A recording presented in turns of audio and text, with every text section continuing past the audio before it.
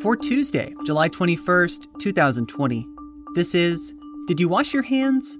We're a podcast from WABE answering the questions everyone's asking during the COVID-19 pandemic. I'm health reporter Sam Whitehead. Today, in the early days of the pandemic, the coronavirus was much deadlier for members of minority groups under the age of 65 than for white people in the same age cohort. That's according to a recent study from the Atlanta-based Centers for Disease Control and Prevention. More than one-third of Hispanic or Latinos who died were under age 65, compared to only about 16% of whites who died under the age of 65. Dr. Jonathan Wortham, the epidemiologist with the CDC who led the study, joins me to discuss its findings and what it means for public health practice. That's next.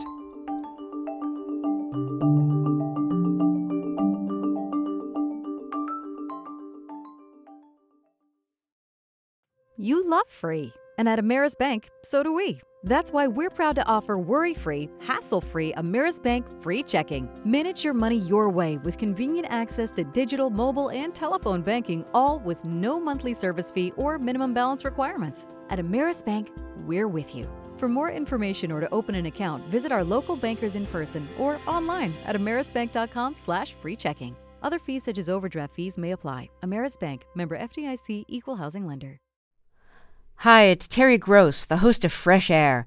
We bring you in-depth, long-form interviews with actors, directors, musicians, authors, journalists, and more. Listen to our Peabody Award-winning Fresh Air podcast from WHYY and NPR. Support for WABE's local coverage on maternal health and mortality comes from Georgia Health Initiative, whose mission is to inspire and promote collective action that advances health equity for all Georgians. Learn more at georgiahealthinitiative.org. White people under the age of 65 were much less likely to die from the coronavirus than members of minority groups in the same age cohort. Meanwhile, people with pre-existing conditions were much more vulnerable to adverse outcomes if they became infected. Those are just a few findings from a new report from the Centers for Disease Control and Prevention, looking at thousands of COVID-19 deaths in the early days of the pandemic. Dr. Jonathan Wortham is an epidemiologist with the CDC. He led the study and joins me now for more. Dr. Wortham, thanks for talking with me. Oh, so glad to do it. I want to start by talking about what seems to be the main finding here, that the coronavirus has been a lot deadlier for people of color under the age of 65 than white people in this period that you were looking at. So dive into that a little bit more for me. Unpack kind of what y'all found and maybe why you think you found it.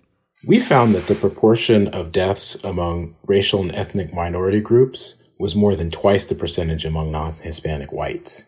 More than one-third of Hispanic or Latinos who died were under age 65, compared to only about 16% of whites who died under the age of 65.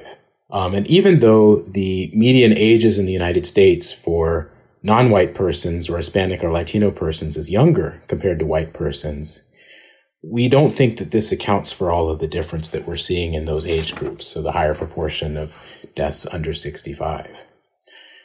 We think a couple of things could be factors behind these findings. One is it's possible that there's more transmission among communities of Hispanic, Latino, and non-white people in the younger age groups under 65 during the study period as compared to white persons. And another possible contributing factor is that there are a higher proportion of Hispanic, Latino, and minority non-white people who work in occupations that have difficulty with social distancing, such as the service industry, professions like fast food workers, maintenance, and healthcare support, and some other of the service professions. But unfortunately, we need more information to identify these potential causes for these racial ethnic differences. And we think that identifying these causes will actually help us prevent COVID-19 deaths, as well as reduce racial and ethnic disparities. It feels like the more information that we have come out about who this virus is really affecting the most, it really just seems to, as your report has shown, reinforce this idea that minority groups are kind of disproportionately affected. So were you surprised by what you found here? Yeah, this study was actually set up to look at underlying medical conditions and to see what proportion of decedents had underlying medical conditions as well as characterize them by age, with the thought that earlier in the pandemic, before the pandemic had come to the United States, we wanted to see if the findings that investigators had found in China would be the same as they found in the United States. However, as we got into this study and found this finding, we felt that we had to tell this story. I want to talk a little bit about this kind of main thing you were looking for is the prevalence of underlying medical conditions. Unpack a little bit for me, if you could, what you found there, because we have seen data so far that certain underlying medical conditions put people more at risk. That's what your study found as well. Exactly. As we expected, the majority of people, almost 3/4, had an underlying medical condition. But when we looked at people under age 65, more than 8 in 10, or 83%, had at least one underlying medical condition. And when we looked at those younger people, the ones under 65, almost half, or almost 1 in 2, had diabetes. And so that was very striking for us. You say that was striking. Was it surprising to you that that was the condition or the prevalence? I mean, what was surprising?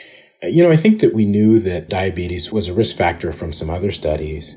But I think that the fact that 1/2 of the people had diabetes under age 65, that was striking to us because the proportion of people in the United States that have diabetes and are under 65 is about 20%. And so just the fact that the numbers were so high was striking to us. Sure. And I mean, this is also maybe just another reminder how these kinds of, if we want to think of this as more of a lifestyle disease for, a vast number of people that affects a large number of people, this means a lot of people are potentially at risk of having really adverse complications from a coronavirus infection. Precisely. And we're hoping that studies like this will help us identify people and help us target sort of health communications so that people are empowered to protect themselves and know their own risk factors so that they can make the best decisions for themselves. Another thing that really jumped out to me is this finding that about 7%, if not a little bit more, of the people in your study who actually died at home or in an emergency department setting. Unpack that a little bit for me, because that really jumped out to me as a really surprising finding. Yes. So exactly as you said, among people under 65, almost 8%, or somewhere around 1 in 12, died either at home or in the emergency department. And it's possible that that represents people who were either too sick to go to the hospital, or by the time they presented to the hospital, they were too sick to be moved to a regular hospital bed. We think that it could suggest that people either had no access to health care or might have delayed seeking care even though they had symptoms. And so we think that more study would be helpful to understand why this group didn't get care earlier in their illnesses, and if there's any other interventions that could be done to help prompt earlier presentations to medical care. I'm thinking if there's kind of like a cross current, maybe with this main finding of for people under 65 who are, from minority groups, more likely to die, those are also groups that we maybe think have less access to resources, less access to healthcare. I mean, is there some kind of connection between those two, do you think?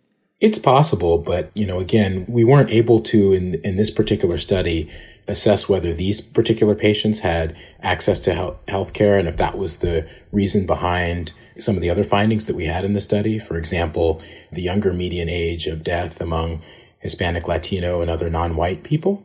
But we think that that's a key finding to be able to both explain why we're seeing what we're seeing, as well as to think about what potential solutions are so that we don't have these deaths due to COVID-19 in our society. Are there other conditions for which people don't seek healthcare until they're to this point where they are severely ill? I'm just wondering about this kind of finding that 7% of these deaths were at home or in emergency department settings. Is that something that we would see for other health conditions? Yes, there are differences in care seeking for other conditions. And it's definitely an area that needs a lot more study. Thinking about how to examine the roles of lots of different things in our society. For example, the roles that culture might play, the roles that access to medical care in terms of how far is it to your doctor or healthcare facility or medical provider, issues related to payment and whether people have access to health insurance and other things. And we think that those are some of the issues that could help us understand how to improve outcomes from infectious and non-infectious diseases other than COVID-19. And so we think that, those kind of things definitely need more study. Lay out for me, just as kind of simply as you can, what the process was that y'all used for this study. Talk to me about your methods. So early on in the study, we were receiving data about demographic data such as ages of patients, race, ethnicity data, as well as some data on courses of illness. But we wanted to better understand race, ethnicity, and get more complete data on race, ethnicity. We wanted to understand where patients died. And so we essentially sent a letter to 56 state health departments, some local health departments, as well as some territories, asking them to provide information about all of these kinds of issues, about people who died who had a positive lab test for COVID-19. And 16 of those responded to us, and they provided information about more than 10,500 confirmed deaths. So about 1/5 of the deaths that had been reported to CDC during that same time period. So we combined that data into a database and analyzed it and looked for the trends that we saw. It seems like that's maybe one limitation of the study here, is that, this is maybe not as large a sample size as you could have had. What do you think kind of the really important limitations are for people to keep in mind with this study? Absolutely. So one of the limitations is this is what we in the medical profession would call a convenience sample. And what that means is that we asked some health departments to participate, and the ones that were able to participate, given their other demands, were able to participate. And so given that, we don't know what the other deaths look like. And so it's quite possible that these 10,500 people are quite different than the other people that we know who died with COVID-19, but were not reported to our study. And so we have to be very cautious about applying these findings and saying that they represent all deaths in the United States. That being said, this is a very large set of deaths. And so these findings definitely deserve more study to understand whether or not they are more generalizable, meaning that they happen in the larger population outside of the 16 jurisdictions that provided us information. I want to talk too about the time period that you looked at here. So this is looking at deaths reported from the 12th of February until the 18th of May. We think of this as maybe very early on in this pandemic. Does that particular time period affect what you found here? I'm just thinking that there, are certain populations in this country, maybe people who are older, who are going to maybe be the first people affected by something like the coronavirus. Am I right to think that? And maybe talk to me a little bit about what effect you think the time period had on what you found.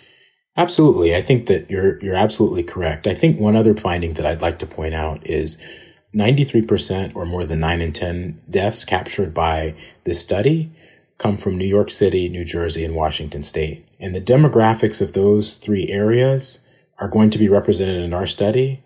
But as the pandemic has spread to other areas that have different demographics, the findings might be different. One of the other limitations is therapeutics such as remdesivir that have been made available since this analysis. And so this analysis won't reflect the effect of different therapeutics that have been introduced, like remdesivir, on deaths associated with COVID-19. If we kind of step back and look at the kind of big, bold findings here, what are the implications for public health practitioners, for the medical field, for everyday people? What do you think people should really take away from this report? Sure. I think there's a few things that should be taken away. First is that even though most of the deaths occurred among older people and people with underlying medical conditions, almost 1 in 4 deaths did occur among young people under the age of 65.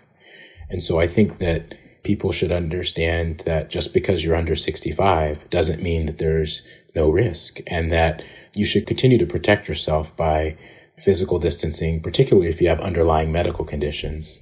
I think another thing is, we did see those deaths at home or in the emergency department.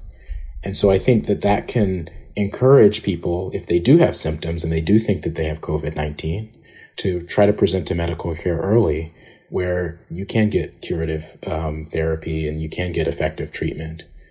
It also encourages our medical profession to take a look at people and to consider particularly younger people with underlying medical conditions about whether they could develop severe disease related to COVID-19, and think about how we're managing those people in the hospital and the healthcare setting to make sure that we give them the best chance that they can to survive COVID-19. The thing that I guess really struck me from reading through this is, you've mentioned this sample size of 10,500 or so people. These are all individuals who have died from this disease. And certainly you're looking at a large body of data. You have a lot of numbers, but behind each one of those numbers is a person. I'm wondering how you have kind of thought about that as you've done this work. This work at times was really challenging for me. It made me really sad. Both of my parents are over age 65. And I think that thinking about looking at the different rows in our data set, thinking about each one of those rows represented somebody's loved one. And so even if they were over 65, that person was important to somebody. That was somebody who was going to teach their grandkid how to fish, or, that was somebody's friend, fishing buddy, taught their kid how to ride a bike, told them about the history of who their family was and how they should be. That was really, really difficult to sort of be in these data every single day, wanting to look at these trends, but also thinking each of these 10,500 people were people, and they're gone due to this devastating disease, and they have a family that's grieving their loss. And this was a very short period for this many deaths from one single condition. That was very sad for me, and it motivates me, and I think everybody at the agency to work really, really hard to sort of figure out what we can do so that ideally no other family has to experience these unexpected losses from this pandemic. This is the kind of thing we were trained to do, and we're trained to be scientists, and we're trained to sit and look at the data. But there were times that doing this made me very sad because I thought of those stories. But one of the reasons that we wanted to publish this is we wanted to, if there's any way that we can provide information to inform efforts to prevent any deaths and any family from losing their loved one, we want to do that. Dr. Jonathan Wortham is an epidemiologist with the Centers for Disease Control and Prevention. Did You Wash Your Hands is a production of 90.1 WABE Atlanta, where ATL meets NPR. You can reach us at washyourhands@wabe.org. You can find all our episodes in your favorite podcast app, where you can also leave us a rating and a review. And you can find more stories on the coronavirus pandemic at wabe.org/coronavirus. If you haven't recently, now might be a good time to go wash your hands. I'm Sam Whitehead. Thanks for listening.